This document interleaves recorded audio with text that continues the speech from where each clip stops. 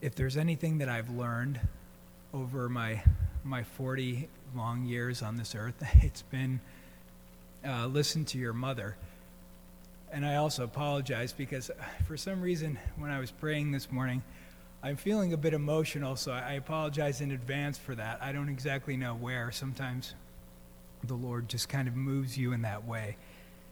And sometimes you tell your mom, stories about your life, and they just remember them, and they tend to repeat them back to you if it sounded important to them.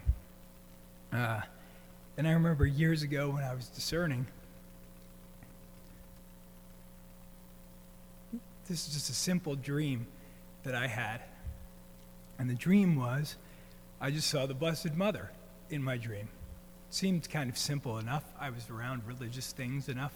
You would think she might pop up in a dream here or there. But,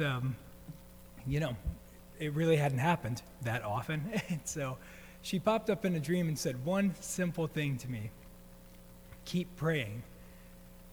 And my mom reminded me of that. And a lot of you remind me of that.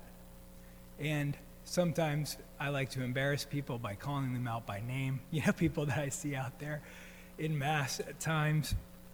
And there's people who knew me, a few years before I entered the seminary. I met John, one of our sacristans, a few years before I entered the seminary. And I met Kristen Bieran, who's sitting here today, in the cathedral when I was just a lowly sacristan back in the day, just discerning. And the thing that Jesus is talking to people about here is that there are those that will come to him and repent. And if we think about the message of our Blessed Mother that she's always given us, it's just repetitive.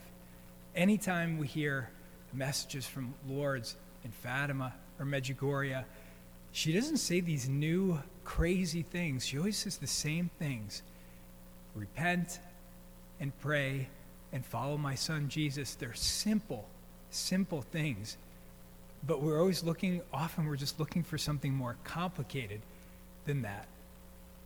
And so when I think back on that prayer, or think back on that dream, where Mary simply said, just keep praying, it should be no surprise that that was the message that she gave to me, and the message that so many other people that I know are faithful keep doing. And the one thing that all of us have here, sitting here, this gift of faith, it's the one thing that we desire the most to give to other people that don't have it. And one of the greatest pains in our life is to be like, I want to give this to you so badly, but if they're not ready to receive it, they just simply won't. Like these great cities, some of them repented and were truly sorry for what they had done by not following the Lord, by not walking in his ways. And they were able to save themselves because they listened. But then others just simply didn't listen. And it's truly a great pain when we have this gift and you try to give it to other people, and sometimes it's just rejected.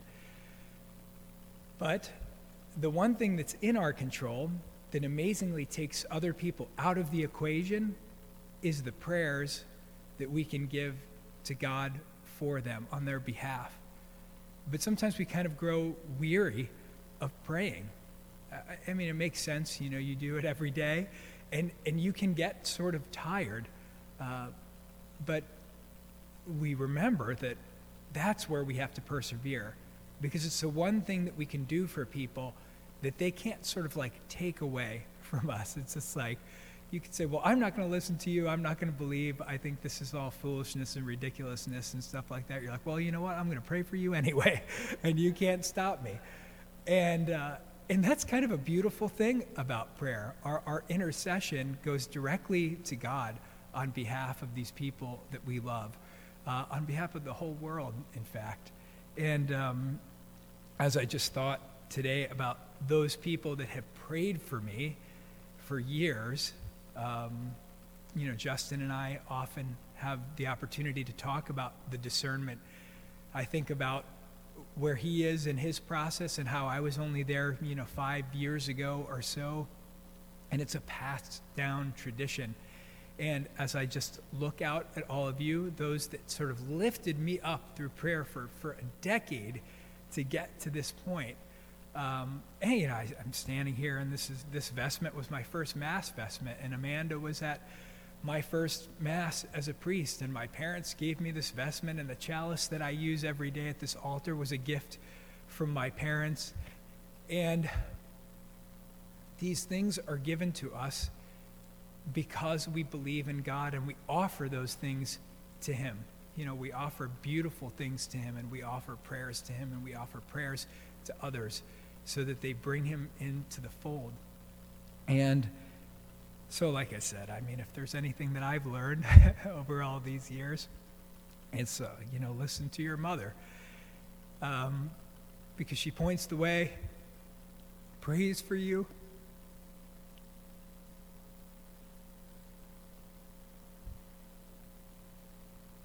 That's what we need to do for the world, for other people.